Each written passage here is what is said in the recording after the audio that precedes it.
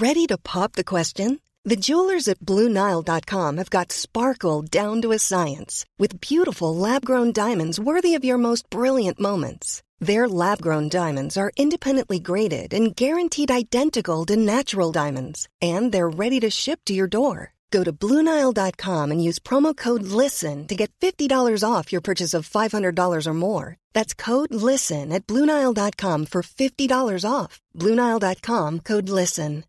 One size fits all seemed like a good idea for clothes. Nice dress. It's a t-shirt. Until you tried it on. Same goes for your healthcare.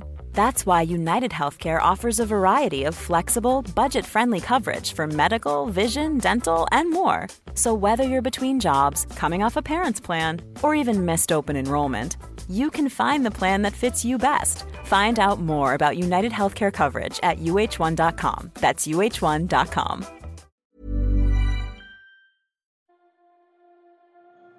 Grief fundamentally changes who we are and how we see the world. It's painful and heartbreaking, but also transformative and magical. This podcast is about grief and loss, but more importantly, it's about life and living fearlessly. I'm Kelsey Chittick, and welcome to Moms Don't Have Time to Grieve. Hello, everyone, and welcome back to the podcast. I think I say this often, but this is a really good guest. And it is because I've been wanting to talk about complicated grief for a long time. And my story sometimes with my husband dying suddenly of a heart attack, it sits in one bucket. But complicated grief is when there's a lot of answers that have not been, questions that have not been answered, and a lot of unknowns and whys, and all the things I didn't have to go through. I knew exactly why my husband died. I could turn it around into something positive because he would have been really sick. But complicated grief is anybody that has grief that is complicated. Suicide is probably one of the top ways of dying or having a loved one die that is complicated for so many reasons. So today I have one of my best friends from childhood, literally maybe my first friend ever. I wanted to be friends with her, but she didn't want to be friends with me, which happens sometimes. But Lisa Davis is here today. Thank you so much for joining us. Hey, that's not true, but okay. We actually recorded this once and it didn't work. It didn't work for a couple of reasons. First of all, she was on her iPhone, and I've never seen someone try to do a Zoom podcast on an iPhone. It also, we got caught up in the wrong part of the conversation about what we want to share about Lisa's experience with grief. But I will tell you this, we're going to talk about her father, and we're going to talk about what it was like to live with him and what it was like to lose him. But mostly we're going to talk about the journey after that she and I have kind of been going in parallel for the past couple of years. So can you tell us a little bit about your dad and how he passed? And then kind of we'll go from there. Yes. Thanks for having me. I'm so excited to see your face, first of all.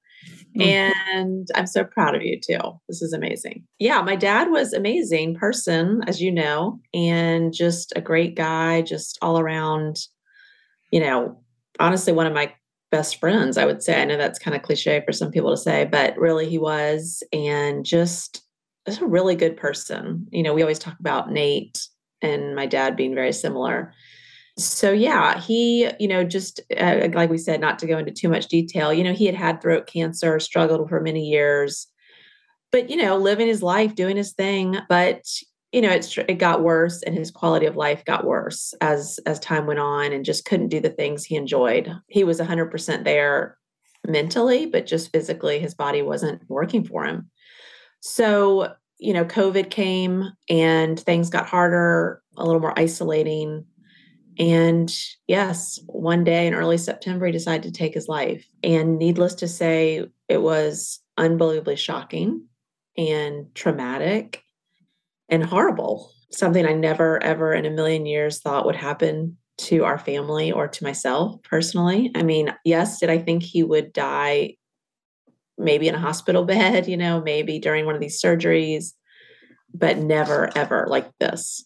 And it rocked our worlds, our family. And it was just, I'd never lost anybody. I'd lost a grandparent, at 90 years old. So to have somebody that I absolutely adored and loved more than almost everybody in my world die this way was really hard. And I had seen him the day before. Everything seemed fine. So it was shocking. It was the most shocking thing I'll ever go through. I hope to ever go through. So yeah. I remember that day, the way you remember finding out that Nate was gone. I deeply remember finding out that your dad was gone. And we talked a lot about the struggle that he had with his diagnosis. Yeah. But it's really interesting that he never said anything about, I want to die or I want to be out of here. And I think it's important that people understand that. And I don't know much about suicide. And the reason I'm talking to you first is because it's such a hard conversation to navigate if you haven't experienced it. I feel like people say the wrong things to me quite often, and mine isn't that hard to say. It's not that there's very little that can offend me, but sometimes I get annoyed with things. But I think with suicide, you don't know what to say. And I do believe maybe at first, and you can tell me if this is true or not, I went straight to, so her dad was very sick. And I remember when I came back about a year after Nate had died, and her dad was struggling to talk and he couldn't eat really much, solid foods anymore. And I saw him at a party. I went to their house because he was like a dad to me. I always remember him saying, a clean car is a happy car. And whenever I get my damn car washed, I think of James Campbell. I'm like, you know what? This car's happier now. But I remember I was broken, right? I was less than a year out from losing Nate. I was a widow. I had 2 kids. And I saw your dad and he didn't look great, right? He looked like someone who was sick. And he came up to me and we were all taking pictures and he gave me a hug and he whispered in my ear, and I'll cry thinking about it because he said, baby, I just want you to remember that there are things worse than death. And I think what he was trying to tell me is, first of all, he understood what Nate was going through, like what we found out with the autopsy with his heart and then with the brain injury from CTE. And what he was saying in some ways was, this isn't fun being alive here right now either. Right. What are your thoughts on, as people look back, because I feel like with suicide, there's so many questions. Do you say like, gosh, did we miss a cue? If we could go back, like if you could go back, would you sit down and say, Dad, do you still want to do that? But at the time, was it just not even on your radar because he's such a great dad and grandfather? You're like, this is just the thing. Or how do you reconcile that afterwards as you guys try to unwind all the questions? Yeah. I mean, I think that's the hard thing about suicide in general is that, like I said before, the one thing that I was stuck with is it's grief with an asterisk. There's so much guilt associated with it because this person did make a choice. It wasn't just, a sudden death that they didn't know of. I mean, they decided to do this in whatever capacity. I do believe my dad was a very strong, always took care of us. So he did not let on in that sense that would ever be a thing. And just knowing his personality, that would never have been something that would have entered our mind. Now, I will say, I think this sounds weird, but I thought, because that's what I should be thinking, like the way his quality of life was like, oh, would he ever do this? But like in a million years, I never thought he would. So yes, we were left with a ton of questions. I felt horribly guilty. I mean, I struggle with that because I think when you're dealing with suicide, someone is so lonely. Their thoughts are 100% their own, and they are not sharing that with anyone, because if they told anyone that, everyone would freak out, obviously. Right. What a catch-22. Right. I mean, everyone would be like, they try to commit somebody, So I think to be alone in that makes me so sad for him because we shared so much. To think that now I do believe he didn't plan this out per se. I think it was a momentary, they say like an irrational moment. Now, would you take that back? Some people would, but when I do realistically think about him still being here, his life was not good. His life wasn't good. So he didn't want to live like this. He didn't want to be a burden. He'd always taken care of everyone else. He did not want us to, change our lives or have it be miserable or his grandchildren to look at him a different way. And I respect his decision 100%. I mean, I said from the very beginning, I would say to him, I understand 100% that you're doing this, but I do have some questions. 100%. But yeah, it made me more sad. It still makes me more sad to think that honestly, those moments alone, I think are what I really struggle with. Right. That he was hurting. Right. Those moments maybe before it happened, I think that is where I really had a hard time. Yeah. And I always will, And I think you give yourself some grace around, I think everybody that has someone die suddenly, doesn't have the time to talk to them and tell them all the things that they want to say, and doesn't get to say all the kind words and how much they love. But I hope you know that he knew how much you loved him and how much everybody in your family loved him. I think sometimes this is a cultural situation that we're in because we fear death so much. But I did a podcast last week where it was about this woman her husband chose to die with dignity. He knew he had a terminal illness. And so I think we're moving in a direction where dying can be spoken about in a different way, but I don't know that we're there yet. So we have people who realize they want out, but there really is no way to talk to a family member. Because like you said, you're going to be like, nope, I'm going to talk you out of it. Or the process of helping them is so arduous. But also your dad, he wasn't going to die from this. It was just his quality of life. Yeah, he was healthy otherwise. I mean, yeah. And that's what, someone said to me once, like, modern medicine is a wonderful thing, but there's also a lot of negatives to it, because you're keeping people that, he never wanted to live like this. My dad was a strong, smart lawyer, that just loved life, loved people, loved being social, and all of that was totally taken away. So besides his family, besides us, that had, really was what was left. And I think he felt that he was being a burden, that he didn't want to be remembered this way, that he didn't want to be this guy in the corner, not being able to talk. It just wasn't what he wanted. And so he chose to leave on his terms. Yeah. And I think, and this is a question that, you and I have debated, and there was a girl, one of our very best friends, her father died. And I said things after, it was like 5 years before Nate died. I said things like, well, he lived a great life. Well, he was old, right? It's okay. He was sick. I said the most awful things. And I don't know that I did the most awful things because I was more adept at that because I had gone through grief, but I still said a lot of things after your dad died, like, but Lisa, he's so happy now. Like he wanted out of that body. It didn't serve him anymore. You wouldn't have wanted to live like that. Of course, he had to go quickly. And because of his condition, because of his throat cancer, there weren't a lot of different ways he could take his life.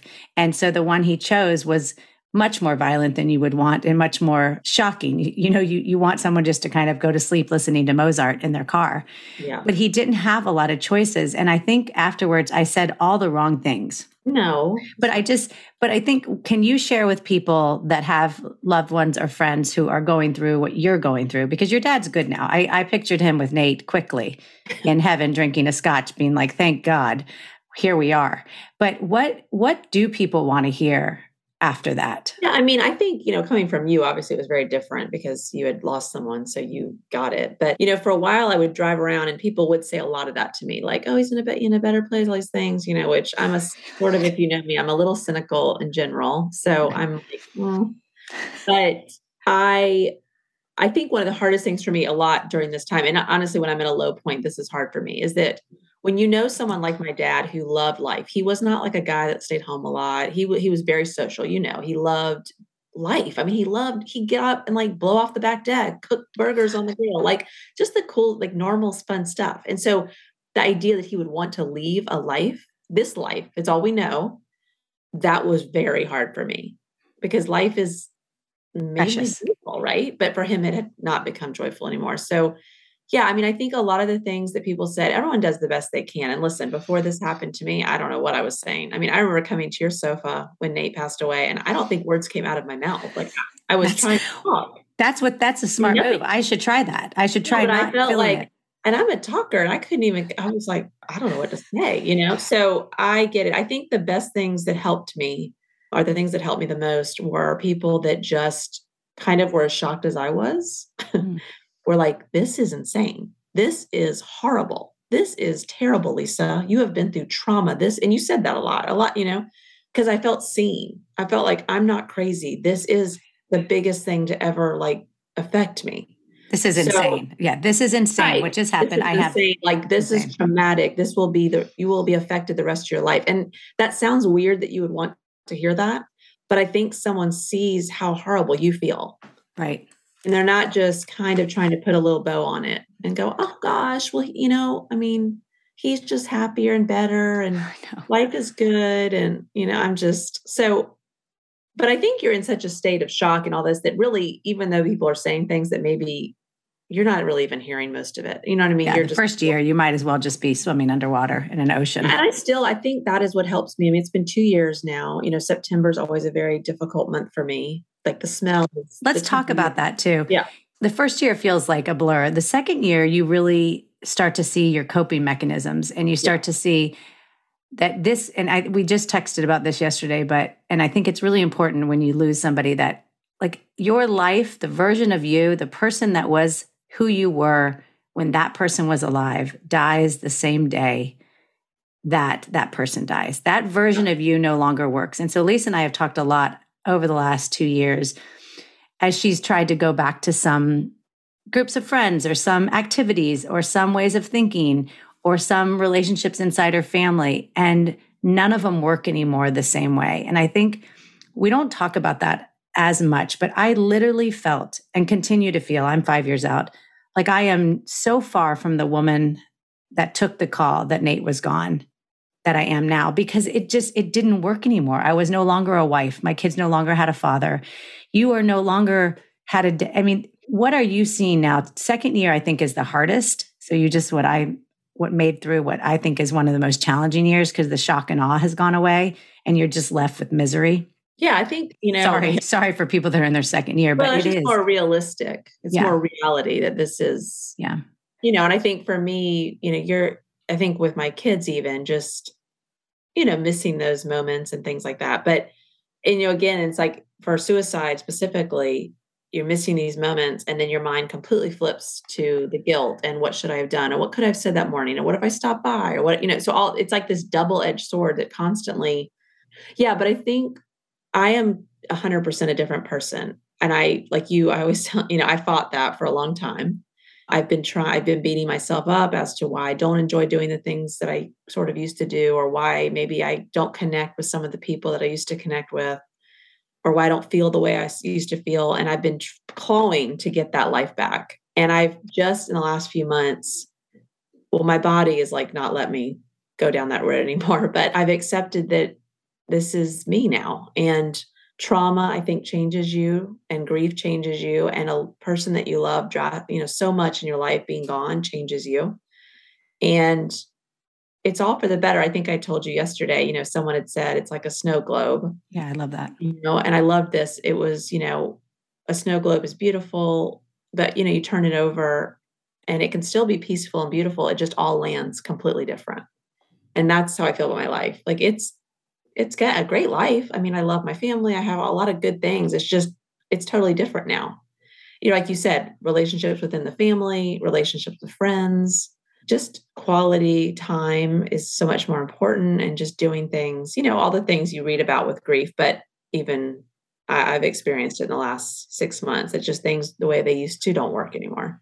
Yeah. I see you doing the good and hard work. We talk a lot about too, that grief, especially trauma. And I think suicide is a different level of trauma than any other type of death, because not only are you sad, but you are shocked. You cannot believe that this person chose that. So there's a layer on top of layer that nobody understands unless they have gone through that experience. And I was thinking about some of the stuff that, the modalities for healing. What have you found that worked? And I was going to ask you, because I think about this a lot with your dad. What do the counselors say is different? Like, how do you work through this, or what has worked for you? And then have you guys thought about doing what I did, which really helped, which was writing a letter to Nate and then having Nate write a letter to me? What I would want to hear or needed to hear, and what I needed to say to them. Because I feel like that's one of the biggest problems. And like, even in the letter, be able to say things like, I hate you for doing this. I mean, I am so pissed at Nate for leaving me to raise the kids. I don't care what the reason is. I'm still like annoyed by that. That was just disrespectful and rude.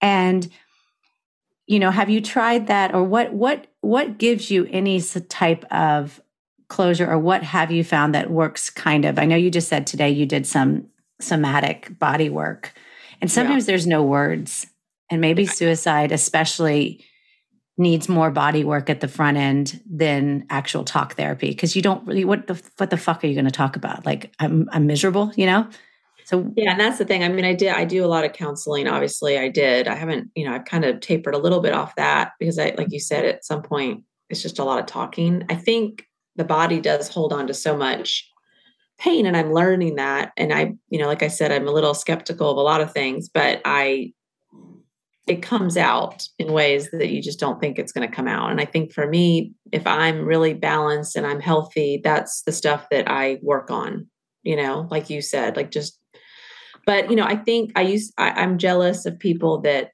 it's funny how you shift gears of what you're, I'm jealous when I see a movie or a friend tells me they were like by the bedside saying goodbye and saying all the things they wanted to say. So I think as much as I know my dad loved me, as much as I know how much I loved him, there are just unspoken words with suicide that you just can't say, and that you'll never, but any sudden death, obviously that's similar, but I get it.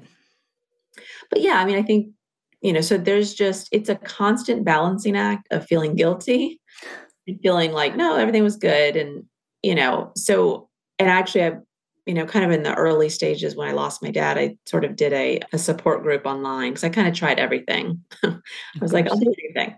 And there were multiple different people that lost people to suicide. And it was everything from someone lost a brother to a son, to a husband, to a father, and it was really helpful for me because everybody had a very different experience. And I feel like my dad's was even more different because he sort of had a reason. I mean, I guess if you'd say, he was struggling. I mean, he didn't want to live in this body. Some people didn't have any reason, which I found so heartbreaking. And my heart went out to those people, especially, but it was sort of the same sentiment from everybody, which I think can really help you, just obviously talking to people that are in the same situation, but just feeling connected that, and one thing, I feel like this helped me so much. If anyone's listening and is going through something, this one mother talked about her son, and the son, her big thing was like, how could you not want to say goodbye? How could you do this to all of us? And he was like, and he survived the suicide, but he later said to his mom, he's like, Mom, I hate to break this to you, but I absolutely was not thinking about y'all. I was in a state of pain and sadness that I couldn't think 1 minute ahead. So that gave me a lot of relief that, because I'm picturing my dad like planning ahead, what's going to happen. He was in this very small window of time and it was an impulsive act, That's interesting. Yeah, that gives you peace because you go, it wasn't like he was planning for weeks and months that he's going to do this. And maybe people are, but we'll never know.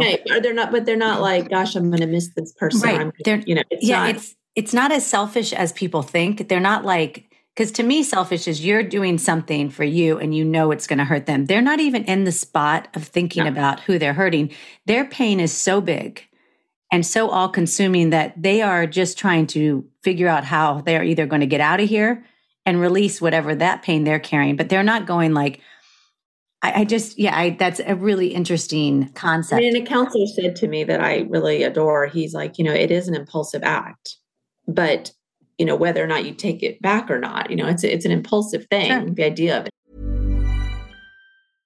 Hey, I'm Ryan Reynolds. At Mint Mobile, we like to do the opposite of what Big Wireless does. They charge you a lot, we charge you a little. So naturally, when they announced they'd be raising their prices due to inflation, we decided to deflate our prices due to not hating you.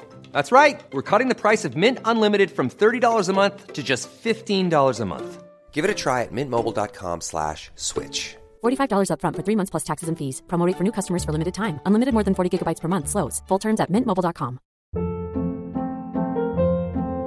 Hold up. What was that? Boring. No flavor. That was as bad as those leftovers you ate all week. Keke Palmer here. And it's time to say hello to something fresh and guilt-free. Hello Fresh. Jazz up dinner with pecan-crusted chicken or garlic butter shrimp scampi. Now that's music to my mouth. Hello Fresh. Let's get this dinner party started. Discover all the delicious possibilities at HelloFresh.com.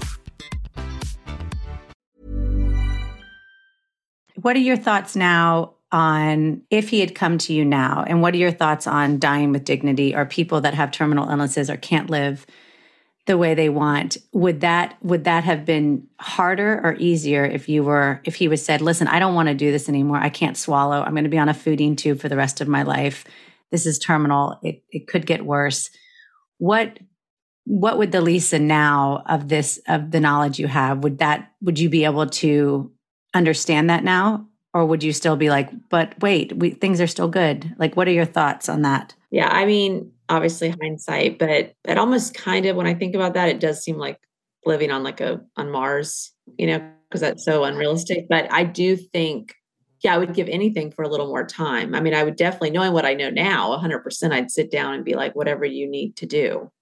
But I wanted to have the conversations, And maybe people that are in those positions that, maybe people, especially when it's parents or people that we depend on, they don't want to hurt us. So maybe we are able to say, like, how can I help you? Is this what you want? Is there any way I can make your life more comfortable? But I'm sure you guys all did all that. It just... Well, no, it did. I mean, and the thing is, we were very, and I think that's why he knew this was not something that was going to be discussed, but you guys were like, it's a no.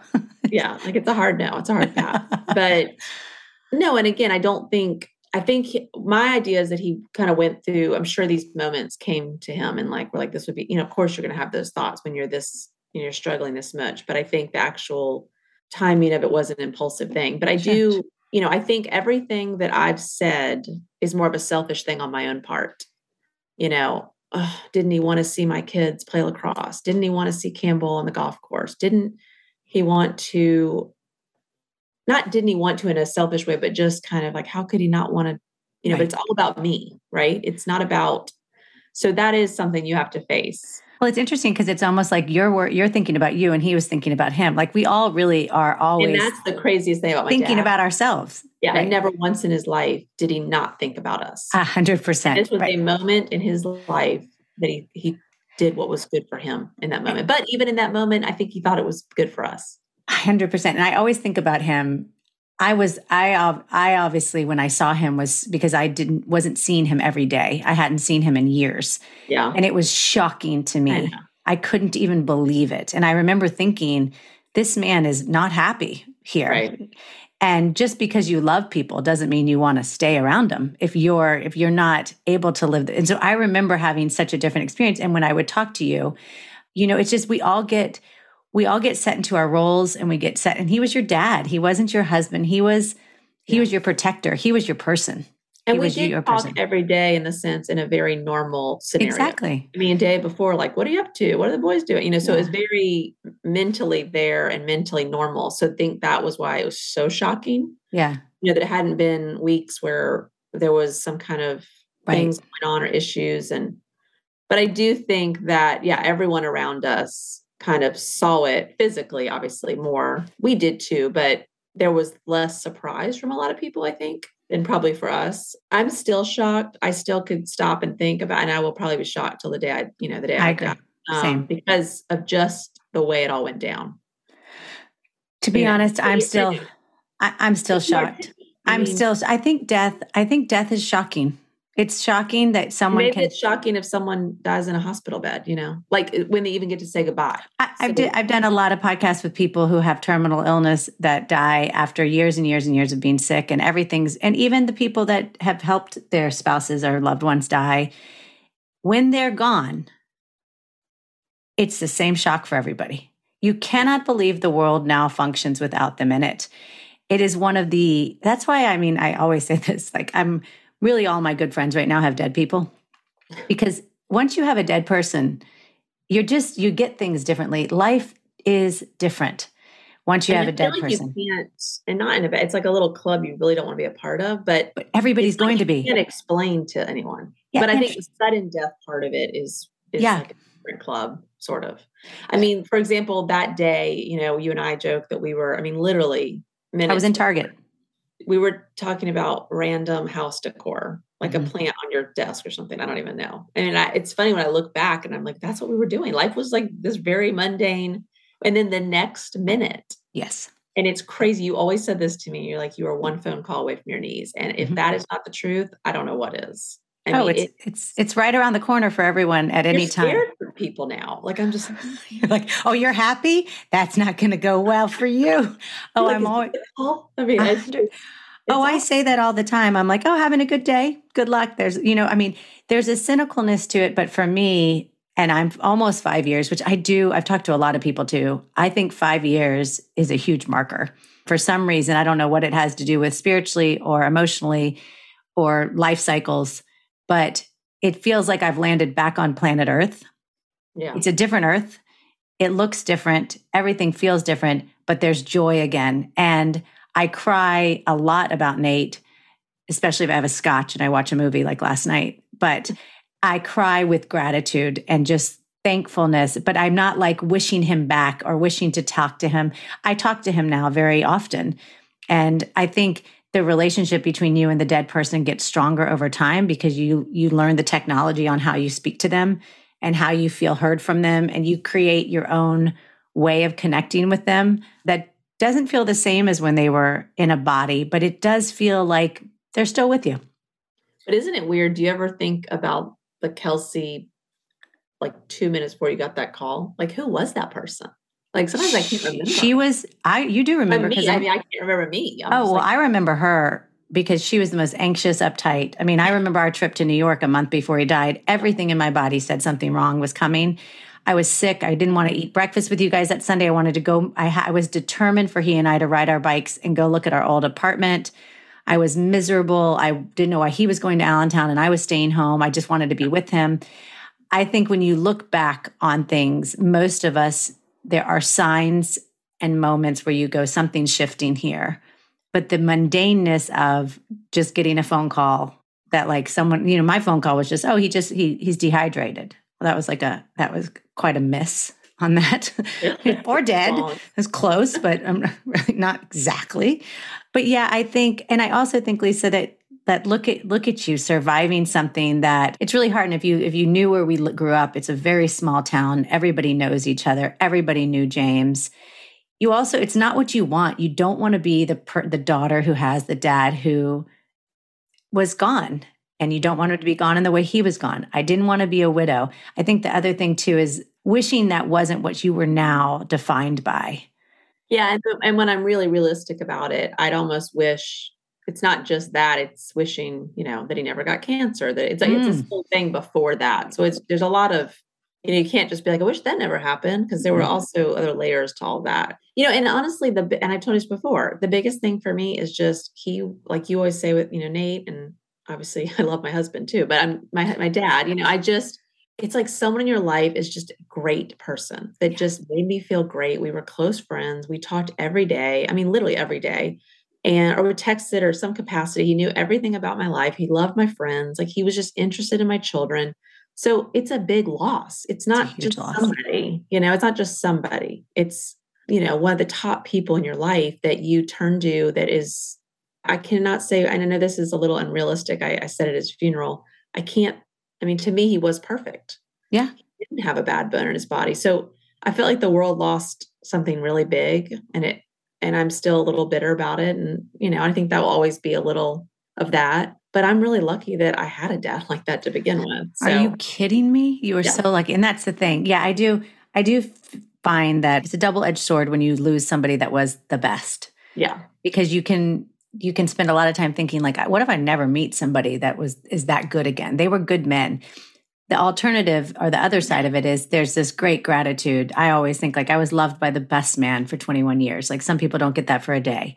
Yeah. You had a father for 43 years, and some people don't have that for a day. So I think, we can sit in the pain and then we can quickly pivot to gratitude. And that is kind of the healing way through grief, I think. And then just being miserable when you're miserable. But yeah, I think, it's just, most of the time it's good. It's getting better. It's just, I do think it's funny because we joke about, I think when you lose people too, you get a little, you're easily annoyed by life, so by everyone. You have a really cool person in your life. You're like, and you're still in the phase where, when you see people happy, you're like, oh, yay, you have a dad. Like, good for you. Like, it's the worst. I'll be honest, when I see couples, I'm like, you know what? I'm not into it. Like, you guys, marriage, I don't know about that. Right. Yeah. But, well, I love that we talk about it so normally. Yeah. I guess normally is, I don't know what the definition of that is, but. Well, no, we're lucky to have each other. To have a best friend that I could I'll text you one sentence. And you're like, get it. Totally. Got it. You know, trauma's real. And I think that's what you and I have learned. And you're more evolved in the trauma. For anyone listening, I am, you know, I have my big ups and downs, but trauma, I'm becoming more aware that it takes over, you know. It's and deal with it. It's in your body. And I think luckily because of where I was when he died, that message was being told to me the weekend before, which is our body stores everything. And so I just, if anybody's out there, you know, the body, when sudden death happens, whatever the chemical reaction happened when you got that news, it shuts things down. And I promise you, Lisa and I, we could give you all the diagnoses we've had ourselves since the trauma, but the body keeps score. But I will tell you this too, the body keeps score, but you can also heal it through yoga, meditation, eating right, changing your habits, exercise, different modalities. But, you know, try to get out of your head and into your body and figure out where the pain is. And when you have those big cries, think of them as cleansing. And when you need to sleep, sleep. And when you need to laugh, laugh. And when you need to, you know, have wine, gummy, mushroom, whatever you're doing, like do your thing. Well, you do think about, getting that call where it's that intense. Oh, think about it. Like your levels in your body just go into, and I think it takes years for that to come down. Oh my God. Yeah. Because you have to recalibrate every cell in your body. So I love you. I think you're doing so great. So I never, ever like to talk about this because I don't know how to, and I'm the worst summer upper. And I was really bad before, but I'm like, well, he's in a better place. And I say that because you know why? Because I want to believe it, for God's sakes. I don't say it because there's no proof. So I'm like, we might as well. But listen, he's somewhere good. It's just, of course he is. And whatever that means, I don't know yet, but I know that the body is gone, but I know that energy of those two guys, there's no way they would have left us. So I am determined that they're somewhere in a bird. No, and I think the best thing I heard too with y'all is like, you know, happiness comes in waves, you know, and I think you ride those waves, like they say. And with suicide, I think, you know, by just understanding that one day you're going to feel horribly guilty. You're going to wish you could have said more. The next day you're going to understand it. The next day you might not think about it. The next day, it's just something different. And I think if you can just accept it, I know, like you always say, I have a harder time accepting some stuff, you know, so I think the sooner you can just try to go, okay, this is, you know, today, and I'll get through it. So you're doing it. I love you so much. Thank you guys. I'm so proud of you. I'm so proud of you. I'm not helping anybody. I'm barely hanging on myself. Oh my God. You just helped because we talked about a topic I was struggling with. So now I can talk to other people and I have some insight from you. So thanks everybody. Have a wonderful week. See you next week. Bye. Thank you for listening. And remember, keep going. It gets better.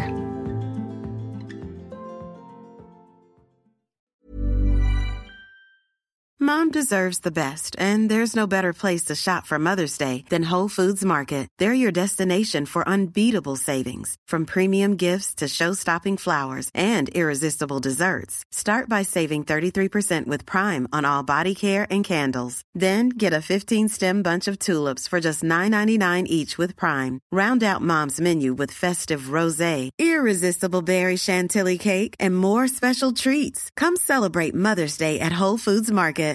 Imagine the softest sheets you've ever felt. Now imagine them getting even softer over time. That's what you'll feel with Boll & Branch's organic cotton sheets. In a recent customer survey, 96% replied that Boll & Branch sheets get softer with every wash. Start getting your best night's sleep in these sheets that get softer and softer for years to come. Try their sheets with a 30-night guarantee. Plus, get 15% off your first order at bollandbranch.com. Code BUTTERY. Exclusions apply. See site for details.